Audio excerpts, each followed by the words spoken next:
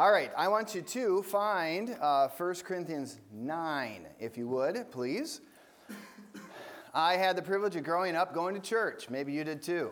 We went to church all the time, Sunday morning, Sunday night, Wednesday night. In fact, I was a public school kid, and my middle school was was maybe a mile away from the church building. We didn't have a Christian school in our church, and so my mom taught preschool at our church. So every day after I was done with my middle school, I'd walk over to the church because she was still at church doing stuff, and that was my normal plan. So I'd go to church, I'd sit in my youth pastor's office and just bug him, 7th and 8th grade years, and I am sure I actually did just drive him crazy. He never acted like it, but I think about it later and I think, wow, I must have driven him crazy. I remember his name was Jerry Frank, we called him Frank, which probably isn't the most respectful thing, but I grew up going to church. I loved church. I did. I liked being there.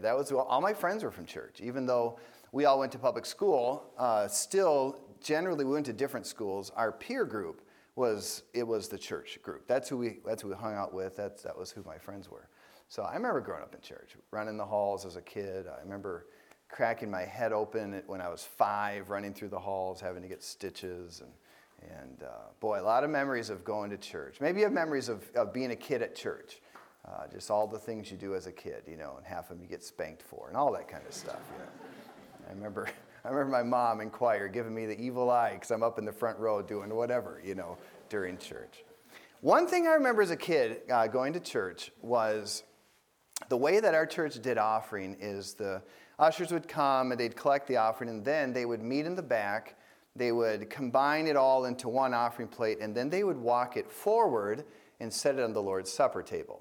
And we don't do it quite like that here. We bring it in the back, and the armed guards take them into the church office, and we put it in the safe. But they did it, I think, just to show that there was that sense of accountability. The offering didn't just go, somewhere with 2 guys and, whatever. Okay, so they brought it forward, and there was a sense of dedication. We brought the offering to the front, set it on the Lord's Supper table, and it was like, this is dedicated to the Lord. And there's something that's to be said for that. I think that's kind of a neat practice, okay? So I remember distinctly as a kid, when they would bring that offering forward, wondering, now what happens to that? Because as a 4, 5, 6, 15, 16-year-old kid, I didn't understand a lot of things. Maybe more emphasis on the 4 and 5 and 6. But I would think, I know what happens to that money. After church, they go to that special room, wherever that room is, and it flies up to heaven. I am sure that's what happens. And I always wondered, what's it like, to go in there and see the money just up to heaven, and God takes it. And I think I thought that for a long time, probably till I was about 15 or 16, and I realized, maybe not. Okay, just so you know, that's not what they did with the money. Okay, I don't think. Actually, I never asked anybody. I don't know. Maybe that is what they did with it. Okay, but now look at 1 Corinthians 9, verse 13. It does say something along the lines. I told my wife I was going to bring a different Bible up here, and I didn't. So I brought my little one. No, don't do it. I'll be fine. No problem. Verse 13. Look at this. Do ye not know that they which minister about holy things live of the things of the temple, and they which wait at the altar are partakers with the altar. All right, now that's just an explanation of really how the sacrificial system worked in its very basic, practical level, that those who ministered about holy things lived of those holy things. And here he's talking about in the Jewish temple. That was true across the board.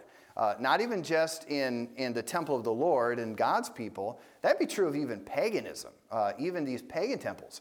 The people that did the temple rituals and I guess ministered feels awkward to say if you're talking about paganism, but those that did their duties in the temple, they lived of the temple. So whatever was sacrificed, that was part of their pay. That was part of how they got their living. And of course, when the offering is brought forward and it was put on the Lord's Supper table after the service, men did bring it into another room. It didn't fly up into heaven. It probably was put in an envelope and deposited in the bank. And I didn't realize this at the time, but that money was dedicated to God for the use of the advancing of the church ministry. Well, it makes a lot of sense, right? And that's what happens here too, just so you know. The deacons don't use it to go out for dinner. When they collect that money, they deposit it in the bank, and we use it to pay our bills. I know you know this, but I'm saying that is the point. That money is dedicated, but then used for the purposes of the church. I also kind of had this concept of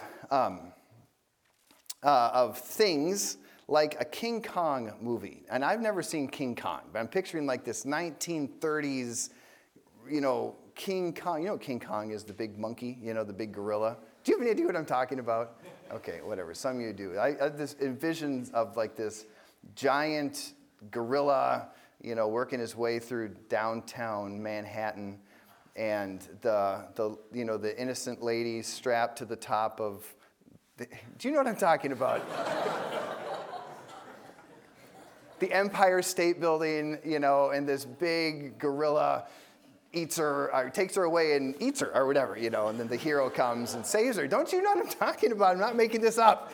Okay, that's not a true story, all right? But that's, okay, so I'm trying to think why I said all that, but there's a little bit of that is kind of the thought of some of the most base paganism, like the gods need this sacrifice given to them, and almost like the demon will eat it or so on. But even in pagan temples, what did they do with the sacrifices? The animals or whatever, they ate them. They lived off of it. That was the way that you paid for all of the temple costs and expenses.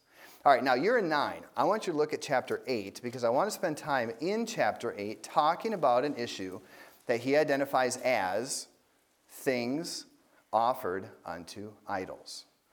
And I want to preach a message that I've entitled Offensive Christianity. So let me read the first 3 verses while I have a word of prayer, and then we'll look at it. It says, "Now, as touching things offered unto idols, we know that we all have knowledge. Knowledge puffeth up, but charity edifieth. And if any man think that he knoweth anything, he knoweth nothing, yet as he ought to know. But if any man love God, the same is known of him." All right, let's pray. Lord, help us to draw an application here from this passage, and I pray that we would ourselves be motivated by love, love for others, love for you, love for others. And Lord, I pray that you would guide us, especially as we would look at how this would apply to our lives today. In Jesus' name, amen. All right, well, for starters, probably we do have to do a little bit of historical just understanding because we don't live in exactly the same culture as first century Roman world.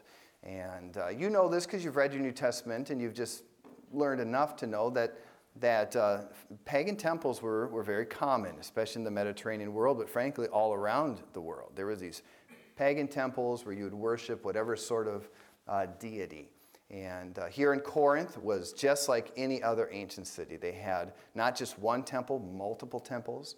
And these temples were, in a very real way, the kind of the focal point of society. And things you did centered around what happened at the temple and their gods that they worshipped. And the temple actually did a couple things for them in that society. Or there's really 2 issues that we need to consider as Paul is addressing their question. They apparently had a question, he's addressing it. That was, if you're a first century believer out of Corinth, the reality of temple worship, temple living is right there. You can't get away from it. It is right in front of you. No matter where you go in the city, those temples are very prominent. People are going to those temples, doing the temple thing. And they have questions that really go along 2 lines. Number 1, how do we deal with attendance to the temple? You think, well, that's easy. Don't go. Well, but it's not always that easy when you've got your neighbor who hasn't yet trusted Christ, and they're getting married at the temple. And these temples were more than just religious duty. It actually was a central place where people would go for functions. So weddings, funerals they'd happen at the temple. These temples had vast dining areas with them because that was part of the ritual. Sacrifice an animal, eat the animal, all in the name of the pagan god. So if you had a big party, it would often happen at the temple. Homes weren't usually big enough to have great gatherings, so they would go to the big temple area. And what do you do when you're still intertwined with people in society and they're doing their celebration that you identify with, grandma and grandpa's whatever anniversary, or so-and-so, is getting married, or the funeral of somebody that was really important to a family member, and it's happening at the temple. What do you do about that? Okay, that's question number one. Question number two does have to do, and we're going to deal with this here, that then the different things that were sacrificed, it would have been more than those that worked in the temple could have themselves consumed. So there was, as part of the temple complex, there was what he calls in chapter 10 the shambles, but there was the market where they would actually sell the foods that were sacrificed to these deities. And so the second question was, what do we do about that? What do we do about this food that's been sacrificed to a pagan god? Do we not eat it? Do we eat it? How should we deal with that? And I want to say those are actually two pretty significant questions. Let me read. This is a quote by Robert Plummer. And Robert Plummer says this after he deals with those two questions. He says, let me just quote this. Though it was obviously wrong to worship a false god, was it wrong to attend a social or civic or civil function in the pagan temple? If your neighbor was getting married, was there anything wrong with attending the ceremony in the pagan temple and then eating the hors d'oeuvres that just happened to have been sacrificed to an idol? Or, on a related matter, was it wrong to buy meat from a butcher who first slaughtered the meat in the precincts of the pagan temple? What if you personally had no problem with eating idol meat, but the practice offended a Christian brother or tempted him to engage in activity that he regarded as forbidden? That's the big question. Okay, this is not just first century. Do you know one of the most difficult, maybe one of the most complicated aspects of your Christian testimony is how do you relate to different associations out there? And so I'm going to talk about that today because I don't want us to be offensive in our Christianity. Look at verse number 1 again, because I think in verse number 1, he really gives us the 2 points that we're going to cover here today. He says, now, as touching things offered unto idols. So apparently they had a question to him. They wrote Paul this question. What do we do about this? Probably just like I explained to you. How do we deal with going to the temple, not going to the temple, eating things offered to idols, not eating things offered to idols? He says this, we know, this is Paul speaking, that we all have knowledge. And then his big point is, knowledge puffeth up, but charity edifieth. And I want to talk along the lines of those 2 things today, and that is that which puffs up and that which builds up. That which puffs up and that which builds up. Let's first look at that which puffs up, and that's how he starts his argument.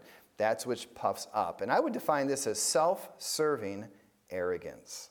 Self-serving arrogance. So he says, knowledge puffs up. If any man think that he knoweth anything, he knoweth nothing, yet as he ought to know. And, if you think you get it, you really probably don't. Don't you know that, right? You know that's true. If you feel like you've kind of figured it out, you may not have figured it out as much as you think you have. In fact, we can all tend to think we have things figured out until we realize we don't. And has there ever been something in your life that you thought you had the whole concept down, and then realized there was aspects to that discussion you didn't even know were part of it? And once you were more informed or understood this more fully, you realized, oh, I don't think I understood that thing as well as I thought I did. Think of that new Christian that you've worked with or that you know, or even yourself as a new Christian. And you're trying to just figure out how, Christianity works. I can think of people we've discipled over the last number of years. They come to faith in Christ, and they're trying to figure out how to do Christianity. And I mean more from what do I do and not do? And we're trying to help them think not in terms of just a code of conduct, but it's hard for them not to just immediately assume that. Okay, now I'm a Christian, here's what I do, here's what I don't do. They're trying to figure out conduct. And they immediately can draw these conclusions that you're watching thinking, well, that's not bad, but you probably don't know the full breadth of even that issue. And one of my fears, often with a new Christian, is you want them to come up with good convictions, but you want them to understand the foundation under them. Otherwise, they can get pushed over in that conviction and honestly fall. And that's not helpful. So honestly, he says that. He says, no, knowledge puffs up. He said, if any man thinks that he knows anything, in fact, he really probably knows nothing, at least yet as he ought to know. But if any man love God, the same is known of him. But let's just look at the issue that we're dealing with here. The issue we're dealing with here does have to do with an actual food or actual situation of meat offered in sacrifice to an idol. Look at verse number 4.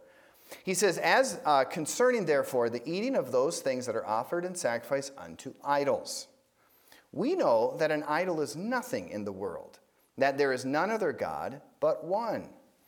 For though there be that are called gods, whether in heaven or in earth, as be gods many and lords many, but to us there is but one God the Father, of whom are all things, and we in him, and one Lord Jesus Christ, by whom are all things, and we by him. His thought is actually fairly simple. The thought is fairly simple. He says there's this question now in the church of Corinth, what do we do about meat sacrificed to an idol? And he says, we all understand. Now he's talking to those that probably have a little bit broader understanding of even theology than maybe one of the newer believers in the church of Corinth. He says to them, we all understand there's only one God. And these idols, at least these so-called gods, are really no gods.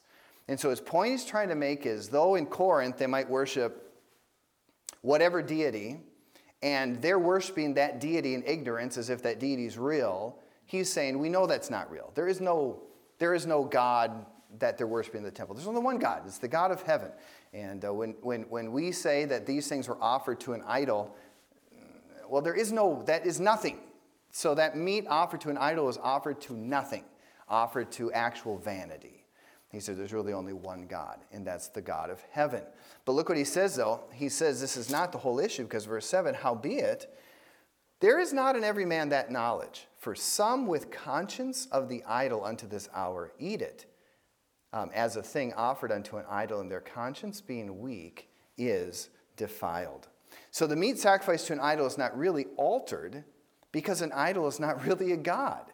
Okay, so I'm saying that's like they go to the temple with their whatever animal, and they sacrifice it, and they barbecue it, and they're going to eat it.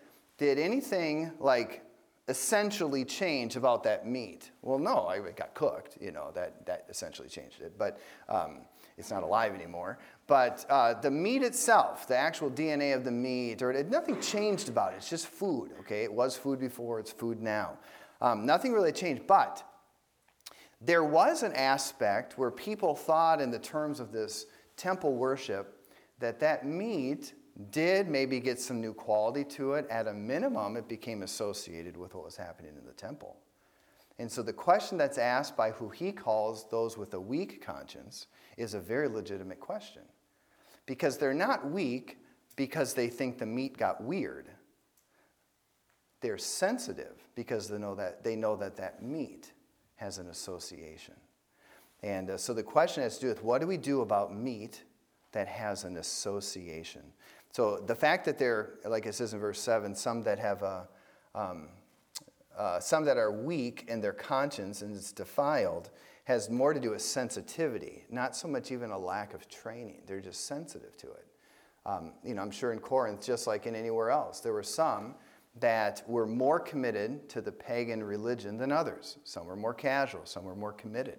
And think when people get saved out of both ends of that spectrum, somebody that was more casual in their view of these pagan deities might have been pretty easy for them to dismiss the whole thing, but somebody that was pretty committed to it, it might be harder for them to just dismiss the power of what was happening there.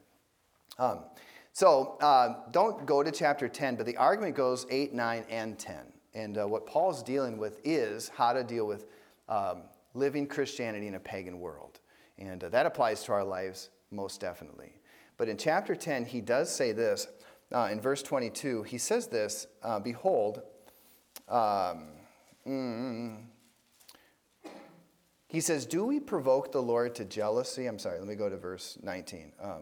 What say I then? That the idol is anything?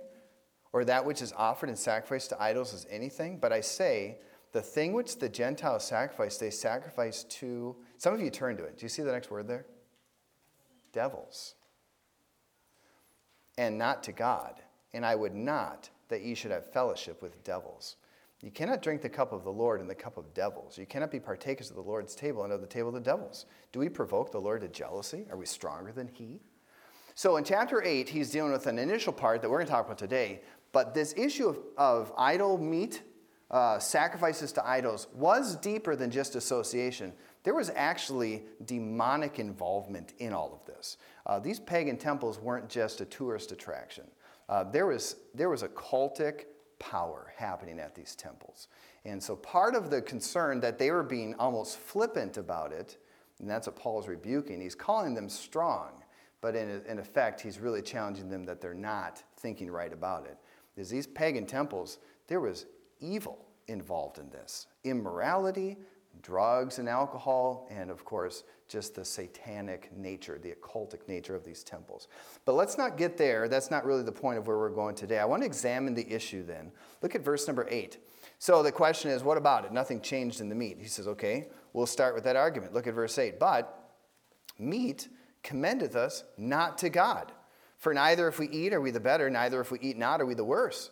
But take heed, lest by any means this liberty of yours, the liberty of understanding the meat hasn't changed, I can eat it anyway, beware that this liberty of yours become a stumbling block to them that are weak. That's where he's going with it. He's saying you might have this liberty to eat this meat because you understand nothing's changed about the meat. And he says, but here's the point. You need to be careful that this liberty, based on your knowledge, doesn't create a stumbling block for somebody else. Let me keep reading. For if a man see thee, which hast knowledge, sit at meat in the idol's temple, shall not the conscience of him that is weak, or not trained yet, or new in the faith, be emboldened to eat those things which are offered to idols? And through thy knowledge shall the weak brother perish for whom Christ died? That's a horror thought. He's saying if you're the stronger one, nothing in your life should lead a weaker one to offend in their conscience and actually stumble. Look at verse 11. He says, and through thy knowledge shall the weak brother perish for whom Christ died. But when ye so sin against the brethren, when ye sin so against the brethren and wound their weak conscience, ye sin against Christ. Wherefore, if meat make my brother to offend. So the actions don't commend us to God. The reality is, okay, what you eat, what you don't eat, doesn't make God more happy with you or not. It's not like you can eat a meal that God's going to go, now I'm pretty impressed with you now. That's not even how our Christianity plays out. Now, there are, of course, things that can be a problem, but he's saying, eating, not eating, that's not, the real issue is heart issue, what's going on inside of you. It's this knowledge that they're appealing to that actually was making them proud. But I want to take a minute, and I'm going to go into the second point. I want to talk about the difference between associations and essence. Because he's saying to them that the meat hasn't changed in its essence. But the point Paul's making here, and then all the way through, is that the meat does gain association. And I want you all to consider the difference between association and essence. Because in your life, as you're trying to figure out how to just navigate culture, your interaction with culture, you're going to have to be able to determine what is association, what is essence, and how do I need to relate to both of those things. Think about illegal drugs, like mind-altering illicit drugs. Is that an issue of association or essence? Well, essence. The essence of the thing is bad. Okay, you talk about like a street drug. Okay, these are bad. Now, do they have bad associations? Sure. But the primary issue with drugs isn't that it's going to make you look like a bad person. It's going to make you a bad person. Okay, so drugs are like an essence issue, right? But what about meat sacrificed to an idol? Well, meat sacrificed to an idol in this sense is not really an essence issue, because the meat didn't exactly change. If you could have done a scientific study of the meat before and after it was dedicated to the idol, nothing changed in it. So the meat is still meat, but it is an association issue. And the point you've got to see in this passage is that when that meat was sacrificed to an idol, it gained an association that was irrevocable. That association became part and parcel of what that meat was going forward. All right, what about brand names? Think about brand names, like clothing brand names. Are brand names essence or association? Okay, it's more association, right? I mean, I suppose you could have you could have maybe some essence problems with clothing, sure. Maybe this brand is associated with this essentially wrong clothing style. Okay, right. But actually, what I'm more concerned about is that there are brands, by their nature, are associational. This brand kind of associates itself with this kind of a look or this kind of a crowd or whatever. So we have to determine what an association of a thing is. If it's essentially wrong, if there's something wrong in the essence of the thing, don't touch it. That's easy. The bigger question is, how do we deal with associational qualities that items have?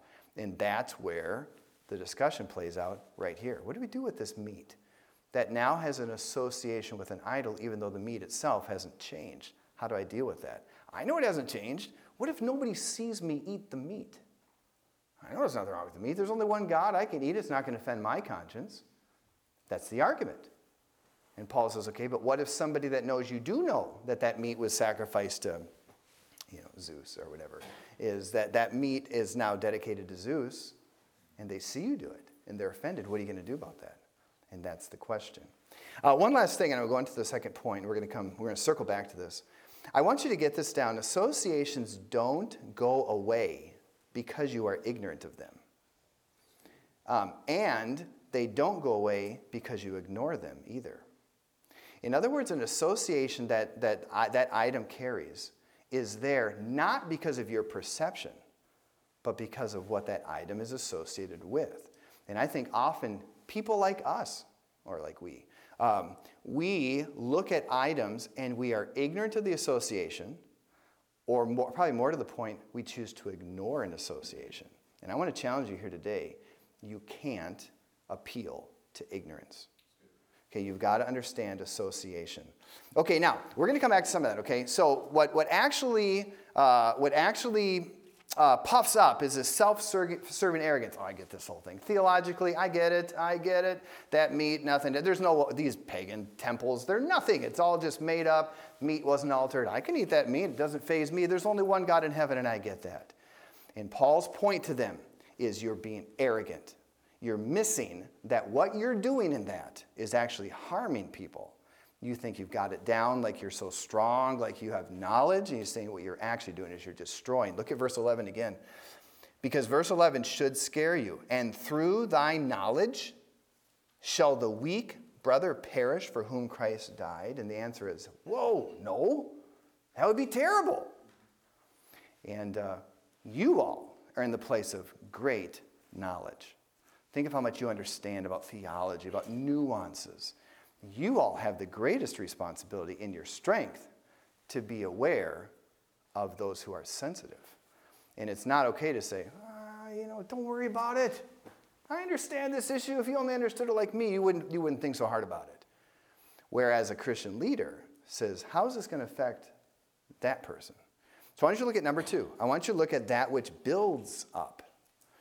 He says, knowledge puffs up. Charity edifies. So what does it mean to have charity as a guide? Look at what he says in verse number 3. If any man love God, the same is known of him. And of course, later on in 1 Corinthians, he's going to talk about charity and the importance of charity being a guiding principle in the Christian life. By the love of God comes true understanding. True knowledge consists not in the accumulation of so much information, or even in the correctness of one's theology, or even in having the right standards, but in the fact he has learned to live in love toward God and man. Knowledge directed Godward is true knowledge. And so I want to look at this issue then from the standpoint of love, not the standpoint of knowledge. Because you look at the situation and think, well, that person shouldn't be so sensitive to it. I need to help them understand not to be sensitive. And do you know Paul doesn't argue that way in this passage? He doesn't say you need to help the weak become strong. He says to the strong, be considerate of the weak. And I think we all have to understand that we will, through the course of our Christian leadership, be dealing with those who are just coming to understand the reality of the freedom in Christ. And you're going to always be dealing with people fresh out of Catholicism, fresh out of Islam, fresh out of whatever. And their understanding of how to do Christianity is going to be immature. They're going to think more in terms of code, even though maybe you're growing past code thinking and you're thinking heart religion and you're trying to teach them heart religion. They've lived their whole lives in code religion. And so they're going to put code over Christianity. And if you are ignorant of that perspective, your arrogance can actually destroy him for whom Christ died. Do you see the power of that? Eating meat does not make someone more or less spiritual. That's what he said there. He said, does meat commend us to God? It doesn't. So that issue really needs to be put under the context of the love for the weaker brother. For someone not to eat of faith would cause him to sin and separate him from God. Romans 14 is a parallel passage. We could read multiple verses there. But look at Romans, don't look there. Let me just quote it. Romans 14:23. And he that doubteth is damned if he eat, because he eateth not of faith. For whatsoever is not of faith is sin. There's a different nuance in both passages, but the point is made that you need to lead your disciple or the one that's looking to you as a leader to live by faith. And any time they stumble in faith, especially because you have set an example that confuses them, you're leading them to sin. If it's not a faith, it's sin. And so as a Christian leader, you have to consider not what I understand about this issue and I get this better than, you need to think, but what do they think about it? Someday, men, when you stand up in a pulpit and you're pastoring a church, your argument can't be, well, I understand that this movie isn't really that bad. You have to consider, but what is this associated with? What are my people going to associate that thing with? What does culture at large associate that thing with? And you have to live in love toward them. And so look at verse 13, because verse 13 is the conclusion of this first part of the argument. He goes on past this. But verse 13 is the conclusion of this part of the argument. It says, therefore, or wherefore, if meat make my brother to offend, I will eat no flesh while the world standeth, lest I make my brother to offend. Wow. You know what that is? That's a standard. So Paul basically says, he goes through the argument, he's going to say backward of what their thinking was. Their thinking was, Paul, would you help the church understand this isn't that big of a deal? And Paul says, hey, you strong people need to understand this is a big deal. And you eating things and participating in pagan societal issues is actually causing new believers in your church to stumble. That's not love. You need to think more about what's causing them to stumble. And Paul says, if something I do actually has the risk of causing a weaker brother to offend, I don't want anything to do with it. So Paul says, I would eat no flesh while the world stands, lest I make my brother to offend. Because Paul knew what he eats doesn't make him better to God, not better to God. So he says, if that's a negotiable thing, then I'll let it all go. I'll just eat rice the rest of my life. That would be a bummer. So Paul basically says, I would give up anything for the sake of the weaker brother. And I know what happens in Bible college, because I went to Bible college. In Bible college, we have all these great discussions about the standards of the school or the standards of whatever. And, we're going to figure this out. And, well, I don't know if that standard seems a little bit extreme. And I want you to know that argument, if it starts on that, if the argument starts on the merits of the standard, you're in the wrong place. Period. All discussion about our conduct, the way we relate to society at large, has to start with association. What do they associate it as? What does a new believer associate that thing with? And our issue can't be, I didn't know it meant that. Whatever. It doesn't really mean that. We do approach associations in those two dangerous ways. I guess I didn't realize that. Okay, fine, but now you do. Or you just choose to ignore it.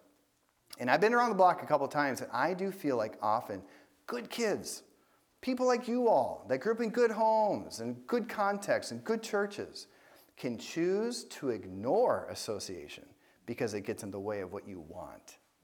And that's the greatest issue. Leadership says what's going to help build them up, not what's going to please me. He says, I will do nothing to offend a brother in Christ. Love is the totality of servanthood. I will give up anything for my brother's best.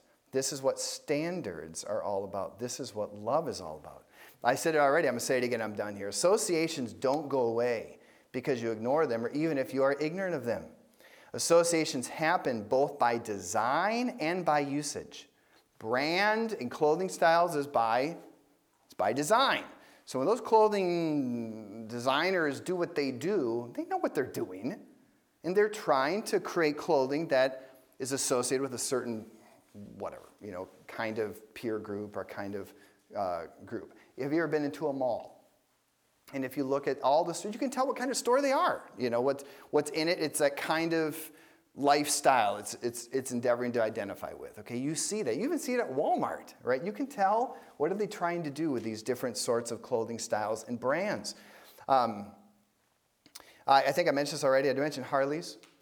The Harley-Davidson has actually gained an association that has changed some over the years by usage.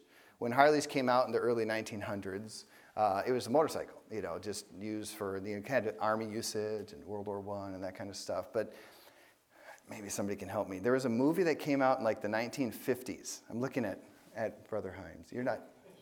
I'm probably the wrong person, but I think of this like this. I think it was called Rebel Without a Cause, right? Wow, do you know what I'm talking about?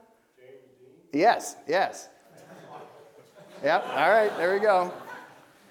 Pastor Swanson's not here, you're fine. But he was like this leather jacket, cigarette smoking rebel riding a Harley, I think, right? A Harley motorcycle. And somehow through that era, Harleys kind of got that image of being the rebel, So through the 50s and 60s, like the Fonz. Hey, we're in Milwaukee, right? The Fonz. Oh, man, this is another TV show. Dr. Jim would know what I'm talking about. The Fonz, that's Milwaukee. He was like the guy that rode the Harley and the leather jacket and so on. You know who the Fonz is, right? Yeah, okay, all right, good. So it's kind of rebellious thing, right? Did you know in the last 20 years, actually, Harley's kind of shifted some. Now they appeal more to like the executive, the guy that can actually afford a Harley, And it's changed a little bit some, but I want you to know the association of Harley happened regardless of what you think about it. It happened because of big things in society. So you can sit there and go, nah, I don't think Harleys mean that. Okay, whatever. What you think doesn't matter. What matters is what does other people think, or what do other people think about it? Okay, last thing, and I really do got to be done. Last thing is this. Do you know music is both essence and association? And if you can't recognize both, you're going to get yourself into trouble and you're going to lead poorly. And I don't want to talk about music. I can't do half of what Mr. Van can do. But there's some music that is essentially bad, right? And there's some music that's associationally bad. And what happens to Christian people like you all, you choose to ignore the associational aspect of it and think, well, it's not that big of a deal. And in fact, it might be a really big deal. Well, it's not that big of a deal. In fact, as long as people don't see me listening to this, I don't think the music's wrong. Is that love? At a minimum, it's risky. Pastor, when you're in your study and you're listening to music that you don't think is really that wrong, and then your deacon comes in and goes, whoa, preacher, what are you listening to? You just killed him. So you need to think what really is going to build up, not what's going to tear down. So a real servant actually is self-limiting beyond their knowledge. Do you know there's a lot of things Pastor McElden doesn't do because of the association? Like, I don't know if he would anymore, but our baseball field used to be called Miller Park. He would never go to a game at Miller Park, even though Pastor knows he's not going to go there to drink a beer. But he just wouldn't go there because he has knowledge. And actually his knowledge could have maybe led him to say, well, it's not that big of a deal. But he says, no, I'm more concerned about somebody seeing me going there. Do you get it? Wow. This is important. I think what happens is we argue often based on essence of the thing, like music. Well, essentially it's not that bad. It's good music. And we're like forgetting the fact it's associated with things that actually could hurt people. All right. Is there anything that's association neutral? My answer is yes and no. Sure, there are some things that, but really, no, everything has some association. So part of the trick in Christian living and leadership is being honest about association, because our flesh wants to push us to ignore, and leadership says, no, I can ignore it. Because I don't want to give up meat. I like eating meat.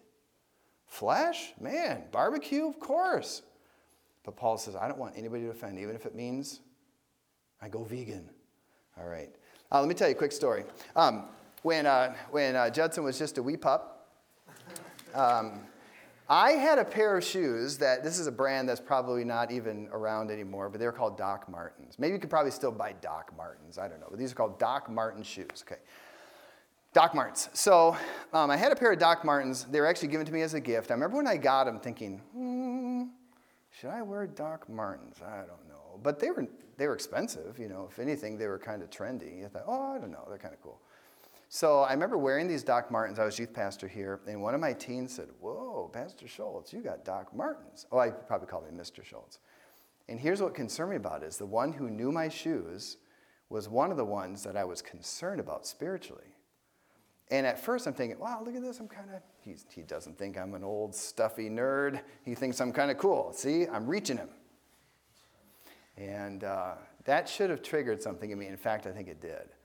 So I remember my laces broke. Laces break on shoes. I thought, I need to get new laces for my Doc Marten shoes. Have you ever heard of Doc Martens? Okay, anyway, so I had to get new laces. So I loaded Judson up in the car seat. He was maybe a year old or so. And we went off on the hunt for laces for my Doc Martens. And I remember we went to Payless Shoe Source, because that's where you go to get cheap stuff. And I looked at their laces, and I'm like, these just aren't right. Like, they don't really work with just the overall look of the shoes.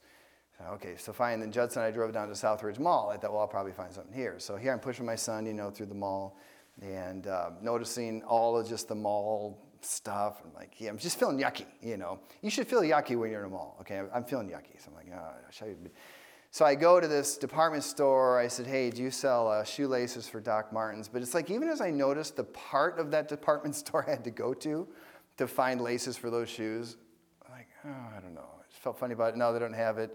And okay, so then she sent me down to this other store. And the store is called Journeys, and I don't know if they have them anymore. But so I went to this store, and I walked in that store and went, I don't think I should be in this store.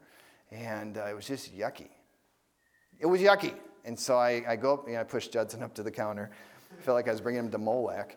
And push him up to the counter. And I said, do you have laces for Doc Marten shoes? She said, sure. Now, the girl behind the counter was that goth look, like really pale skin, black lipstick, black clothes. And she's like, yes, we have those shoes. So she goes to the back, comes out and gets them. They're like $13, And I'm like, oh, man, oh.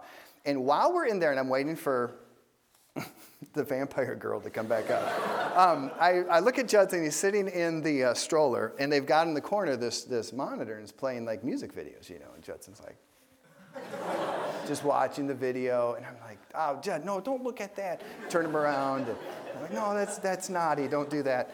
And she brings the laces out. This vampire girl. She might have been vegan too. I don't know, but this vampire girl.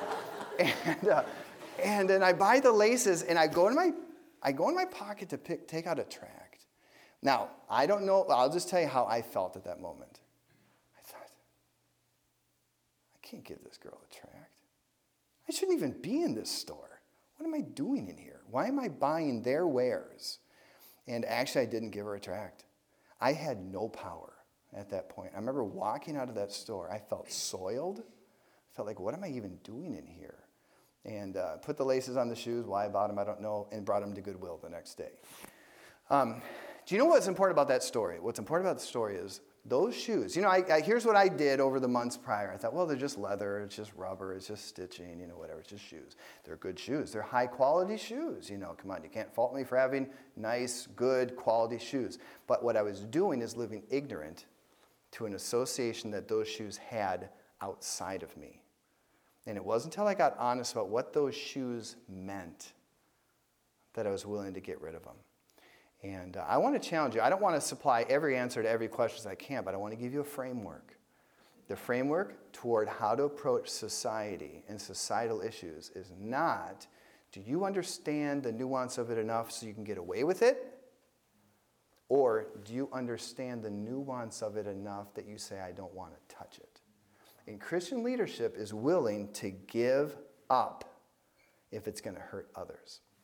Love, or standards, has to be grounded in honest assessment. And I am very burdened for you all as leaders that you approach society at large and stuff of society based on honest assessment of association. And Paul's argument here is he said that meat is affected. Maybe not the essence of it, but the association is.